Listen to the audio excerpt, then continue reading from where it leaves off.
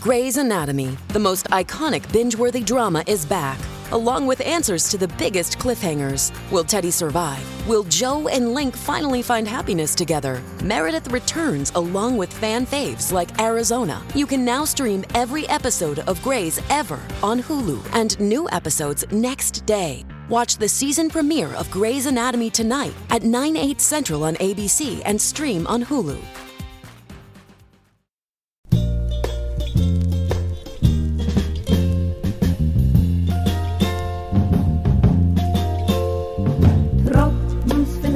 Auf mein Kopf. Hinter via Deckel muss es die kleine Fahrt im Top. Geht mir kein Sach nicht, die Trop. Welcome to Kill Me Now with Judy Gold. I'm your host, Judy Gold, and I'm not congested. I don't know if you notice a difference from last week, but I got the COVID, and I suffered, and I lived to talk about it. So that's a good thing. So be safe. It's still running rampant. I never thought I would get it because I'm really careful, but it doesn't matter. It's all over the place, and it's not fun. So here I am talking with Les Phlegm, and I'm so excited about my guest this week, Taran Killam. You know him from Saturday Night Live, but he's also he's an incredible actor. If you watch the Monica Lewinsky American Crime Story, he is just beyond brilliant, and what a great guy. You're going to love this interview. I just had so much fun. I could have talked to him for, well, as you know, I do that anyway, for hours and hours and hours, but just amazing. Also, just want to let everyone know, I did have to cancel a couple of gigs, but this Saturday, June 11th, I will be the MC, the host of the first annual Pride Festival in Montclair, New Jersey, and starting June 24th, I start my residency at the Art House in Provincetown. I'd love to see you really soon. But just now, sit back, relax, enjoy this fantastic, fantastic man.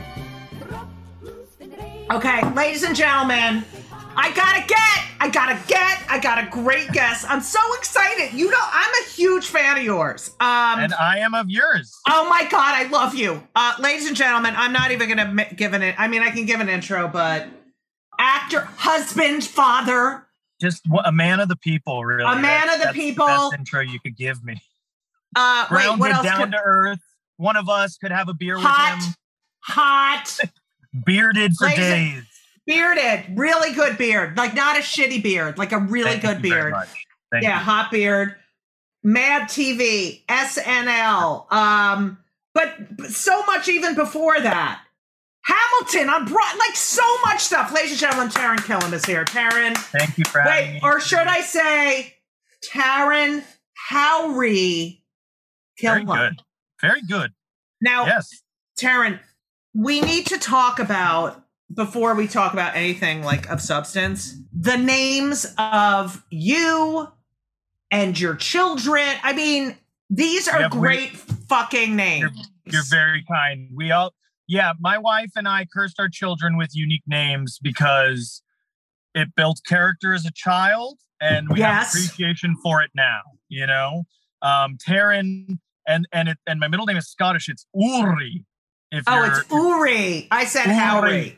Taran. All right. Well, I'm a Jew. Okay. All right. You get a pass then. I'm so sorry. Okay. Thank you. Thank you. It's a lot. I mean, so unfair. God, give her people Jew a break. and a Leslie. Yeah, a Leslie and a Jew. It's too much. Man. You can't live anywhere but New York. Right. And I'm going to have an abortion, even though I'm too old. You know, I can't even have just to have one because I figured get one. Hot. They're having a sale, 2 for 1.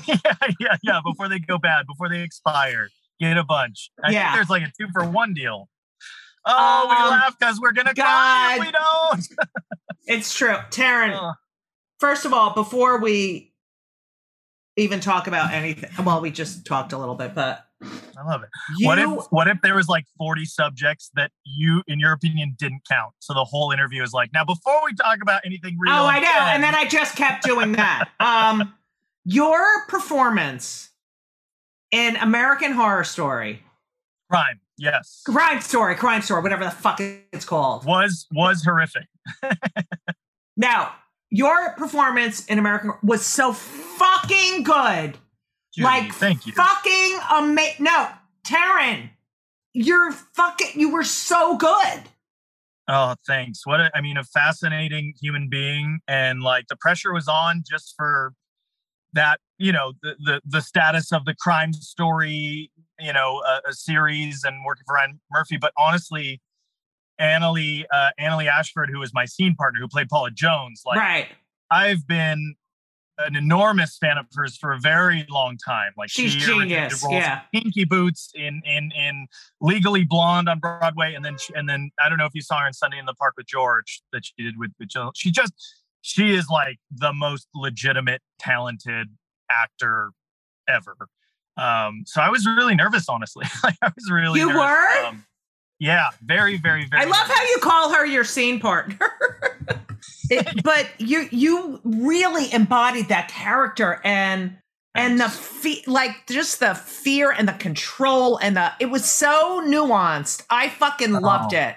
That's very generous. Thank you. Oh, please. You're so talented. All right, let's go back to your childhood. That's my favorite. Great. Your father is Thomas and your mother is Chris. Correct.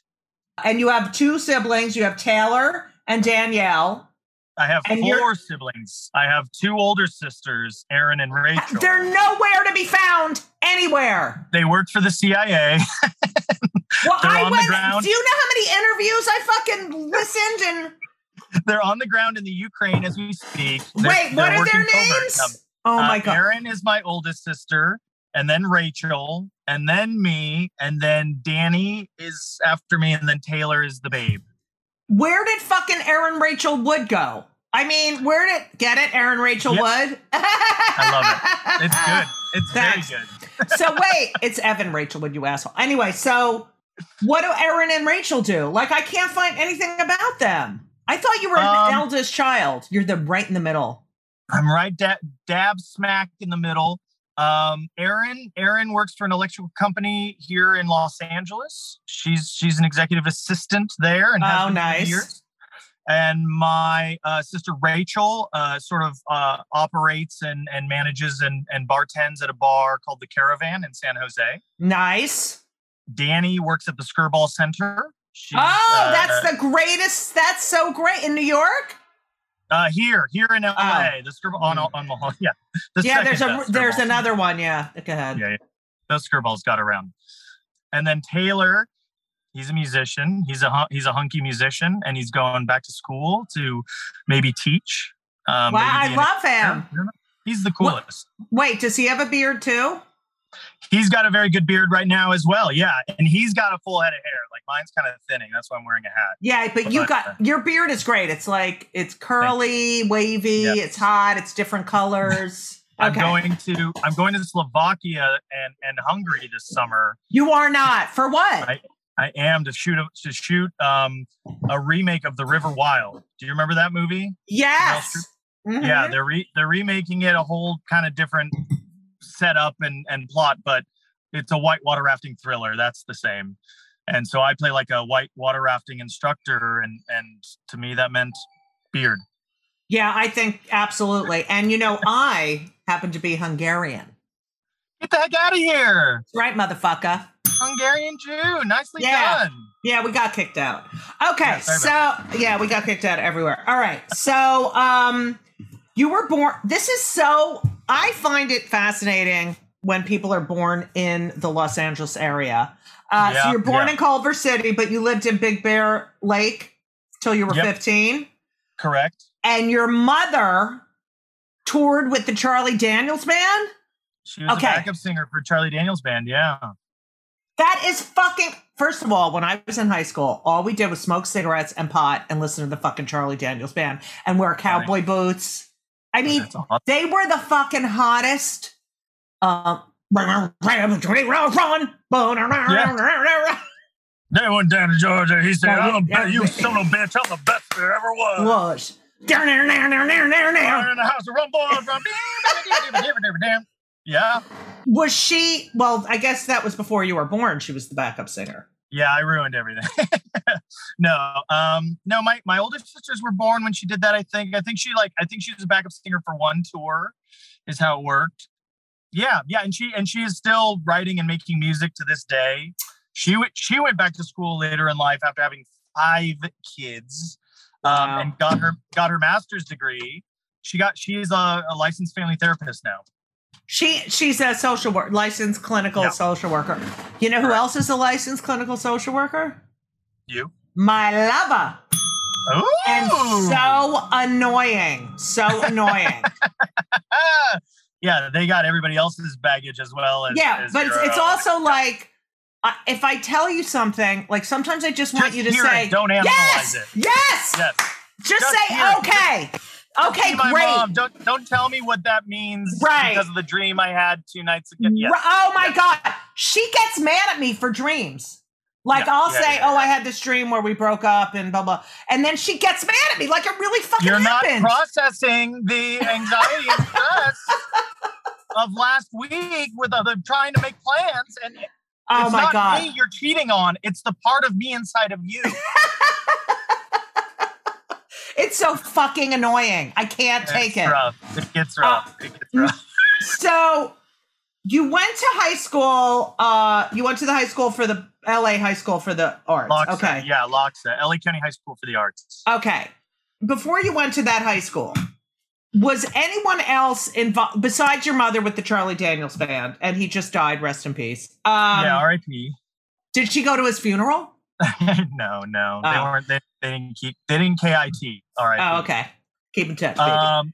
Yeah. Did you do? What was your grammar school like? Were you just? It was just a normal LA family. My family is like showbiz adjacent. My parents were like young, starving artists when they met, which means they were waiters. Right. Your father's an actor, right? He loved acting. My father is an actor as well. Yeah, he kind of paused and to raise the kids was a contractor into construction my whole life. Right. But then my mother's uncle, like my mother's aunt, married Robert Stack. Right. You think I don't know this? I know you do. You got a stack of papers there. I got my stack right here. Rosemary Bow. Yes. Bow. That's what I meant. Yes. Rosemary Bow married Robert Stack. Correct. And so, like, obviously, he was pretty show busy. I have a cousin David Bow, who's like face you would recognize. Have you seen UHF? Did you see UHF, the Weird Al movie? No. Okay. He plays Weird Al's best friend in that. Did you ever see? Oh, I want to see that. I want to see that so bad. Oh, it's very funny. Yeah. It's a very, very, very, very funny movie. This was the coolest moment for me because I grew up like obsessed with Jim Carrey. David is at the end of Cable Guy, the movie Cable Guy. Do you recall? In the helicopter when they're like airlifting Jim Carrey's character out, there's a medevac guy who's like, "We're gonna get you out of here, bud." And Jim Carrey goes, "You're really my bud?" My cousin David is his new bud, so he's the next. Oh my God! Rogers. He's the next Mark. You had showbiz I love getting people. to know you, Judy. I love getting to know you because when I say something that impresses you and excites you, it's very clear. And when I say something that you have I mean, no, it's fine. It's just like, that's great. Not that interested. Shut up. No, it's I want to hear about you. I don't give a shit about him. First of all, Jim Carrey, what do you think of his transformation into artist aerospace? Now? Yeah. I mean, there clearly was a significant chapter of soul searching, of redefining, of deep existential discovery. I'm so all in on Jim. I'm so all in. I just turned 40. I know. Mazel tov. Thank you. My wife's big gift to me was just a 2.5 hour video of everybody who's been significant in my life sending me messages of love. And she got Jim Carrey. No fucking way. Well, look at her. She's a big fucking star. She's the freaking best. So I mean, I love his art. And I think to hear him talk about things now, I think he's got really good perspective. And really I do insight. too. I think he's kind of, it seemed like when he was on the carpet and saying things like, "We don't exist, we all are conceptions." I'm sure part of him, I'm sure he still believes that. That's still part of it. But more recently, I feel like I'm seeing a lot more of him weighing on with a lot of forgiveness and patience and kindness. Right. And an understanding that, like, listen, he's achieved the most one can achieve in his field. Exactly. And quickly. And quickly, and in a way that so specifically the way he manifested it. Like, I've read every book, I've seen I am like obsessive fanatical about him, but I do get an energy from him now, still just as a fan. Like, what do I know? But that there seems to be a peace that he's found. I don't know. I'm projecting, but there is a sort of like, I know the highs, I know the lows, and ultimately there's a sweet spot in the middle, which is enjoy every moment and be kind. I think, and that's where I'm staying. Yeah, I think you're right. And he's smart. Yes. Oh, so fucking smart.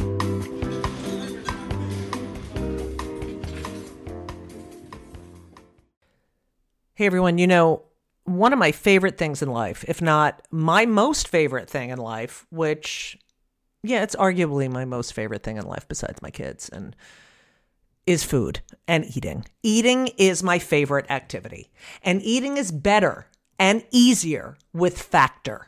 Factor, I'm telling you, I tried their stuff. It is delicious. It is great. It is high quality. And they are, when I say ready to eat meals, they're ready to eat in 2 minutes. They're not frozen. They're never frozen. They're chef crafted, dietitian approved, and literally you heat them for 2 minutes. Every week you have over 35 options to choose from. They have Calorie Smart, Protein Plus, Keto. I just did Chef's Choice. 60 or more add-ons that you can stay fueled up. They have these juice shots that were incredible. These are restaurant quality meals that are ready to heat and eat when you are ready to eat. That's it. And they're really good. Elisa loved them too. There's no prep. There's no mess. I've tried a lot of these different kinds of meals. Factor is amazing and so convenient.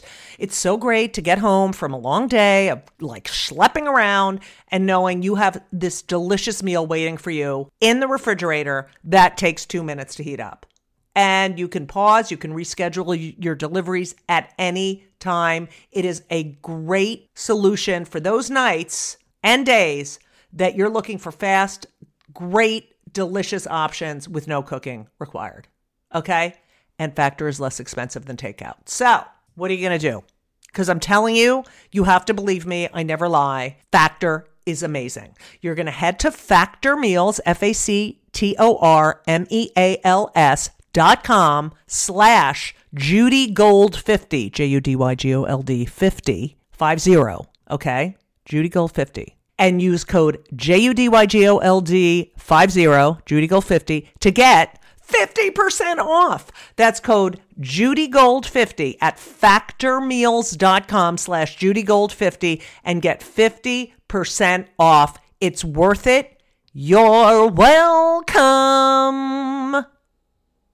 So when you were 12, when you were on Nickelodeon. At a high school, when I was 18, I got hired on the Amanda Show. Right. And I ended up doing like a recurring role on that over a couple seasons. And that was great. That was like my first kind of real big steady job. And from doing that show, I finished the Amanda Show. I ended up going to UCLA for musical theater, actually. I was a musical theater. Oh my God. Okay, let's just go back. Gay musical theater, gay. Okay. Spectrum. It's all on the spectrum. Yeah. But before, like when you were in high school or in like grammar school, like were you on sport? Like did you know you were interested in show busyness immediately? Yeah. So having the parents that I had, like my mother took me and my two younger siblings to like a commercial agent when we were very little and very precocious, these little toe-headed kids. And of the three of us, I think, this is her retelling of it, but I was the only one who could go into a room full of adult strangers and go like, I like milkshakes. Right. And the other two were more level-headed and grounded to go like, right. This is weird and feels toxic, and we're out of here. And Evan Rachel Wood, Aaron and Rachel didn't have any desire. Aaron Rachel Wood. Rachel is really funny. I mean, everything that I knew about like what was cool comedy and what was hip came from my sister Rachel. Like she knew SNL before I knew what it was. She knew Kids in the Hall. Like she knew I liked Jim Carrey, so she'd be like, "Oh, you should see Once Bitten." The movie he did, like as a like she was the real cool older sister that way. Erin, no drive to be a performer, entertainer. She is very artistic. She loves visual art. She loves painting, drawing. So that was her calling in that way. And then for me, it was just like school plays. But honestly, Judy, so many big decisions in my like formative years were all driven by the pursuit of girls. Really? Yes. So like doing the school play was fun because I was like good at it and I would get a big lead, but also it's where all the cute girls were hanging out after school. And that was very important to me. And then when I got accepted to LACHSA, it was like, cause I did do some sports too, which was part of your question. I played baseball my whole childhood and then I played like 9 years of soccer. Mm-hmm. And freshman year of high school, I joined the club, Big Bear Club soccer team, and came home from this like soccer camp. And my mom said, "Hey, you got into this arts high school. If you want to go to the arts high school, it doesn't start for a month. If you want to stay at Big Bear, you have to go next week." And I just remembered there were like a lot of cute girls at my LACHSA audition. And like more time off of school. Right. So and you got like, 3 extra weeks. Yeah. LACHSA. I love acting. It's my passion. Right. But I was just a dumb kid. But isn't it interesting? Like the sort of like flippant, uninformed. But can you imagine where you'd be if you hadn't gone there? I think about it a fair amount. Yeah. And having an analyst mother helps with that too. Oh, that's so great. She can psychoanalyze it. So fucking annoying. Okay. So you're in all this Nickelodeon stuff. So you start getting jobs. You go to school for a year, and then do you move into your own place? Or are you still living with your parents or? So the way it worked is like freshman year of college, I stayed on campus. At the end of that year, the fluke that was Mad TV happened where Mad TV called my manager asking about somebody else. And they said, that person's not interested, but see Taran because he's loud and funny and he does like impressions. And it just worked, which is still like crazy. So what I know Mad TV was such a great show. What did you do for your audition? I did a lot of like WB actor impressions. So like a lot of Dawson's Creek impressions, a lot of like Buffy, a lot of like, the movies were like Cruel Intentions and The Faculty, like Josh Hartnett was one. So I just did like a lot of those sort of what I looked close enough like. With a bit of a hook, and it worked, and it was crazy and exciting because I loved Mad TV. I loved that show. I was a fan of it. Yeah, it's such a great show. At that point, I was a musical theater kid. I was actor. I was going to be just a normal actor, and then suddenly I remember like the TV Guide article that said comedians Bobby Lee and Taran Killam are hired by Mad TV, and I was like, whoa. I'm not a comedian. I'm just like a funny actor. And that's kind of been my own internal debate ever since. Isn't it weird? Isn't it weird when they, just because you'll, act in something or do a scene that's funny, you're a comedian. And it's like, you're an actor who funny. Yeah. I don't know. It annoys me too, because I stand on stage and tell fucking jokes. And then, there's people who just get cast and shit. I mean, you are a comedian. You were on SNL. I mean, but I worked my way into it, but for so long, I certainly felt like a fraud at Mad TV. And every now and then there's flashes of that. I know a lot of true comedians, and I love a lot of true comedians who go, the laugh is the only important thing to me. And they have the courage and the guts to sit there with the notebook and write out and then go up 5 times every week and bomb 4 out of 5 times until that. Well, we don't all bomb 4 times. No, that's true. No. Present company excluded. Yeah. Present company excluded, of course. Yes.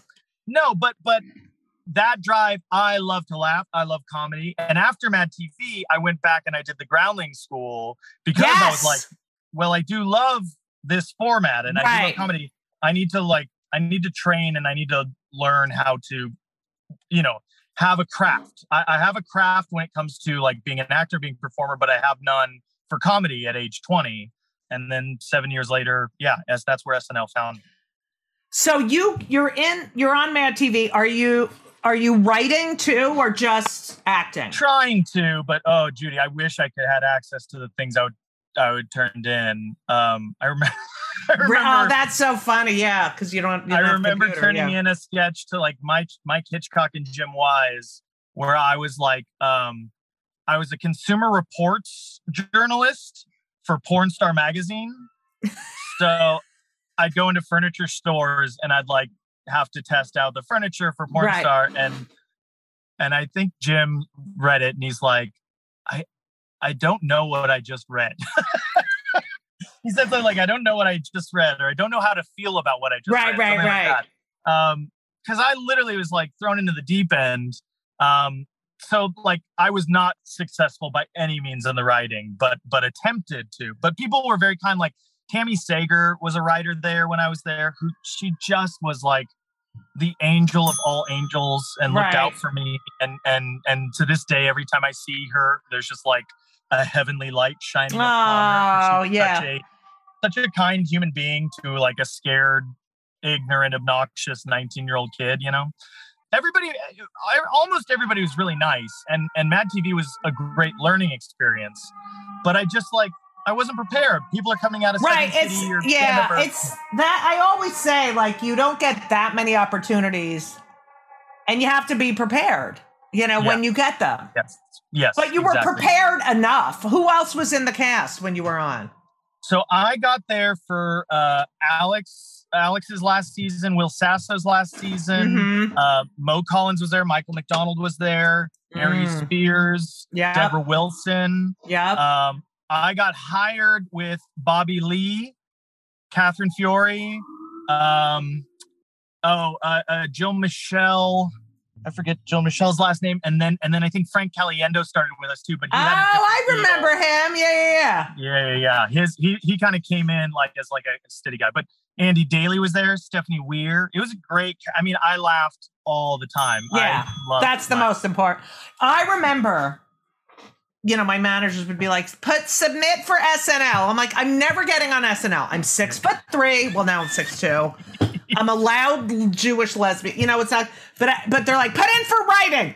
And I remember one skit I wrote, which was so stupid. It was a newscaster who's like, on the scene of something. Yeah. And then there's the newscasters in the studio and they keep asking the newscaster on the scene for more details, and she doesn't know any, and she's just faking it until finally she's like, I don't fucking know. Okay, stop asking me questions. I got lost.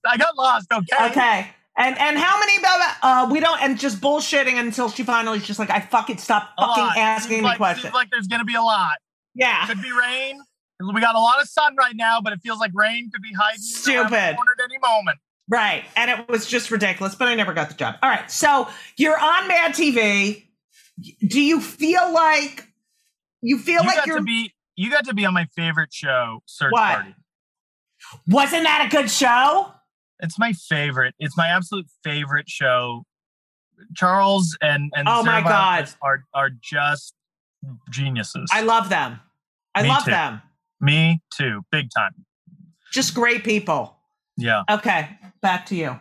Now, when you're on Mad TV, so you feel like you're having imposter syndrome and you're in over your head, but you're faking it, right? You're faking it. Are you making decent money? This is the truth. You will love this stat. I made $3,000 a week more doing Mad TV in 2001 than I did on SNL when I did it in 2010. I made three grand more per week at Mad TV than SNL. Wow. So yeah. So for me, it was well. very It's not like SNL was established by then. You know. I know. Who cares? Oh, right? Lauren. Yeah. Anyway, Lauren, so you. All right, you do Mad TV. I did it. You then do, that's 2001 to 2002. You were the youngest member ever. You were 19. Sure.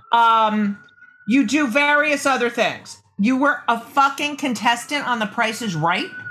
I won $3,000 and a tennis ball machine. No, I want the tennis ball machine. Where is it? I tried to use it in a sketch at Groundlings, and it malfunctioned. I was so angry, I ended up selling it on Craigslist. Okay. How did you get on The fucking Price is Right? And can you go on if you have a SAG card or after? Yeah.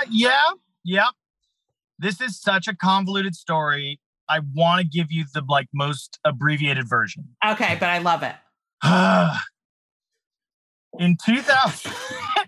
In 2004, I shot a pilot for the WB network, now defunct, folded into the CW. Right. The pilot was called Nobody's Watching. It was created by Bill Lawrence, who created Scrubs and Cougar Town and Ted Lasso, and two gentlemen named Neil Goldman, Garrett Donovan. Okay. The show was it was a fictional show about two guys from Ohio who love multicam sitcoms, but feel that they have died in the early aughts. There's no great sitcoms at all, and they're complaining to the network of the WB. The WB hires them to develop their own perfect sitcom, but they're going to film a reality show about it while they live on a soundstage developing their own sitcom. But what the boys don't know is that the network is manipulating them into the sitcom. It was shot half single camera, half multicam. It was so funny. It was so ahead of its time. It was so clever, but it was very complicated. Clearly. Right. It didn't get picked up. A year later, an unnamed creator of the show leaked it on YouTube, early days of YouTube. Oh, wow. And people freaked because they're like, whoa, a network pilot in full, a failed network pilot leaked online. This is kind of the first time something like that has really happened. It got a lot of press. People were saying, oh, this was good. It should have gotten picked up, yada, yada, yada. NBC, the studio who produced it, gave me and my co-star Paul a new deal. Right. Not to make they didn't pick up the show, not even to shoot a new pilot, to create YouTube content. Wow. What year is this? 2005, 2006. That's pretty good. Yeah. Wow. And we didn't know what we were doing. We were in over our heads, but part of the conceit that Bill and Neil and Garrett came up with was that, well, your characters are fans of television. That's sort of the germ of the idea. What if all of our videos are about you guys trying to get on TV in any way possible? So, brings us to The Price is Right. We'll try to get you on Price is Right. So when they do that opening shot across the crowd, we'll see you. We'll pull that footage. We'll make a sketch out of it. We'll put it online. These two young writers that were hired to work on it with us, they actually got up at 3 a.m. to stand in line. Online? Oh my God, yeah. And they give you a number and then you can go away and shower and stuff and come back. So Paul and I, very fortunately, shower. We showed up at 10 a.m. with a ticket and we were good to go. I am if there's four podiums, I am the fourth name called of the entire game. So I go up immediately. I can't believe it. And I'm caught somewhere between holy shit, I'm on The Price is Right. And, oh yeah, this is also for work. I need to somehow capitalize on this to create footage we can pull to put online. Right. It was such a weird, dumb thing. I don't make any of the bids until the final bid. So I'm up at the podium the whole show. I win the final bid for the tennis ball machine. How much was it? I think it was $29.75 or something. Did you do a 1 penny higher than someone? I did. I got to do the $1. That's the best. So satisfying. I know, right? Satisfying. And that person's like, "Fuck you, you fucking ass." So shitty, and but it also had happened to me by that point, 2 or 3 times. So when you were not getting it, were you like, "Fuck"? What does it feel like to stand there and you're like, you motherfucker? It's all there's a little bit of chance, right? There's a little bit of chance every now and then you'll have like divine inspiration. You'll be like, I know how much this is. I know that this is about $350. Right. And so that would happen. But yeah, there's just the strategy of either $1 or $1 under, you know? So yeah. Okay. So then he calls you up. Do you fucking do the freak out?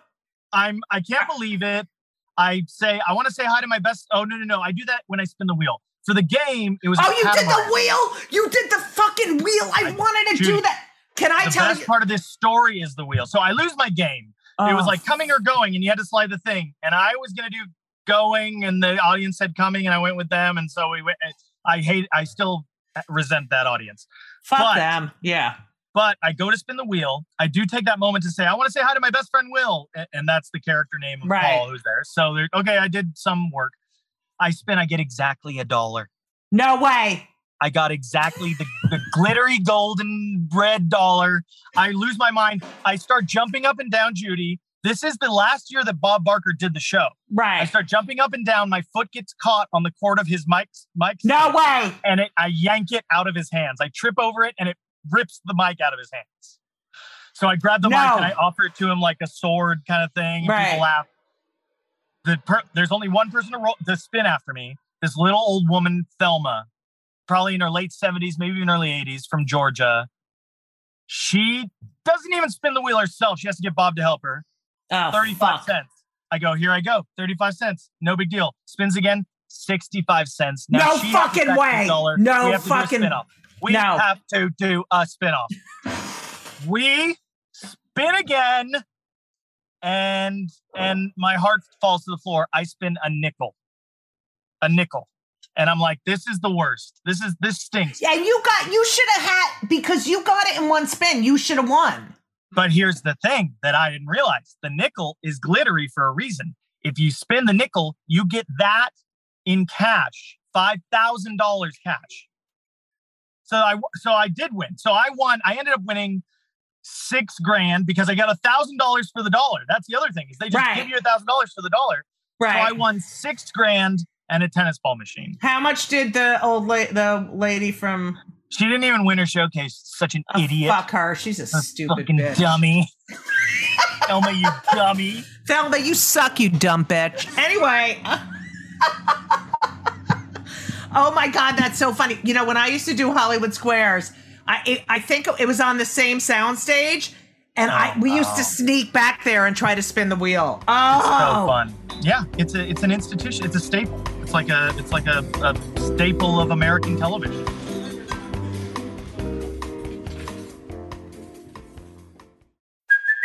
Hey, it's Kaylee Cuoco for Priceline. Ready to go to your happy place for a happy price? Well, why didn't you say so? Just download the Priceline app right now and save up to 60% on hotels. So whether it's Cousin Kevin's Kazoo Concert in Kansas City, go Kevin, or Becky's Bachelorette Bash in Bermuda, you never have to miss a trip ever again. So download the Priceline app today. Your savings are waiting. Go to your happy place for a happy price. Go to your happy price, Priceline. So how did you get SNL? Did you have to audition? Many times. After Mad TV. Yeah. You had a few years there. I did 1 year at Mad TV. They asked me back, but at kind of a reduced contractual thing. Like, they're like, we want to renegotiate. Instead of a full 22 episodes, we want to do 17 out of 22. And I was like, okay. And all my reps were like, no. How dare they? And I was like, oh, okay. And so we ended up saying no. My mother was horrified. She's like, you've left college and you're turning down more money than anybody has ever thought of in our family before. But yeah, I sort of followed that, and obviously I'm glad I did. Now there were moments where I was like, what have I done? But because everybody that I loved and respected for Mad TV had kind of trained at the Groundlings Theater, and at the time, one of my friends from college, Mikey Day, was already taking classes there. Oh, yes! Mikey Day. Yes, I know him. Mikey Day, now SNL cast member. So me, my friend, our mutual friend Kyle, and Nasim Pedrad, who was dating Mikey at the time, we all did a basic class together. And then I just did it for fun. Like, I just want to see what it's like to take an improv class, and it was fun, and I loved it, and kept going. And the groundling school is weird because you can do level 1 and 2 fast, but then you have to like wait a year for level 3. And then so it's like Scientology. It's very much, it's the Scientology sketch. It's sketchentology.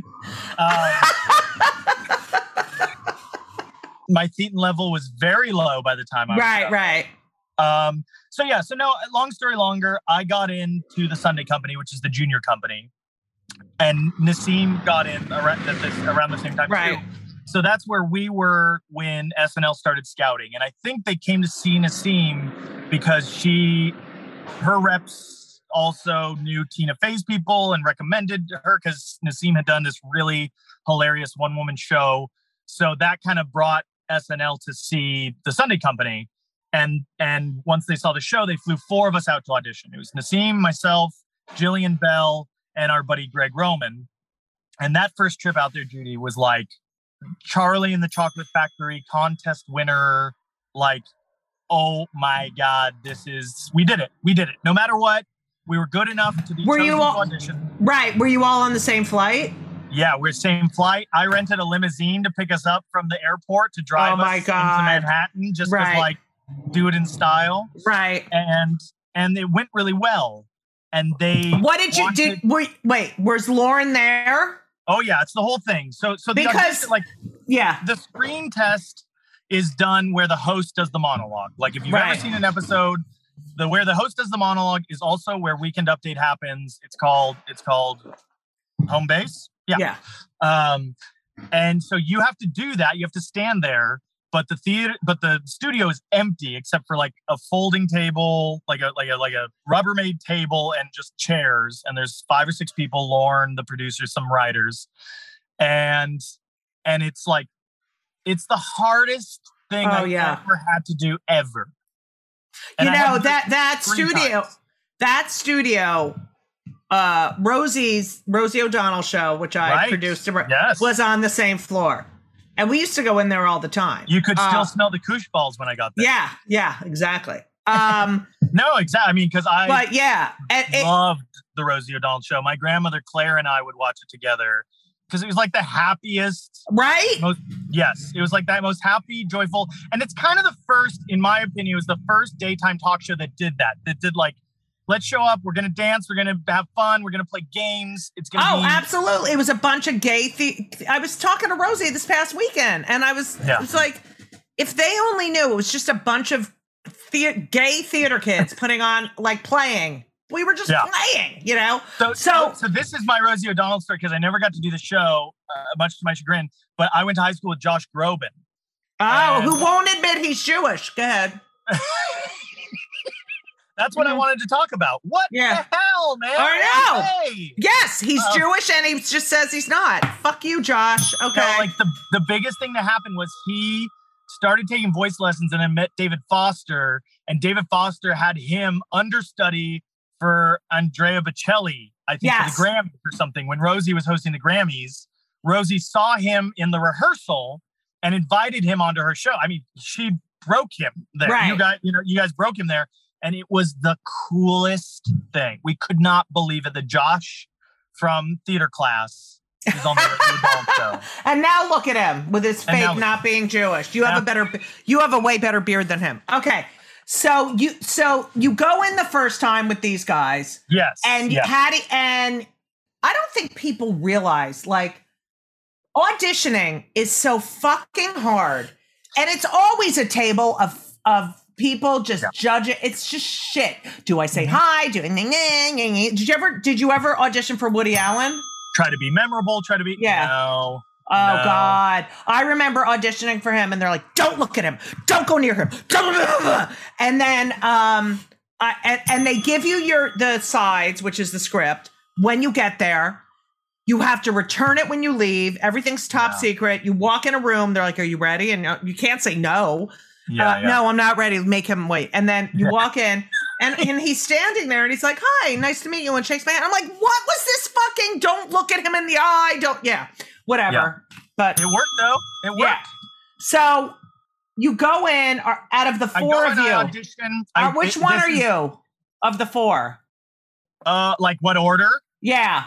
I don't know, because there's honestly like a minimum of like 12 other people there. It's a long day. You get there at like noon and you're there till 7 p.m. That's horrible. Okay, so... And you're just sitting and waiting for most of that time. But I was kind of in the middle. The first time I went right before Jenny Slate. Wow. Because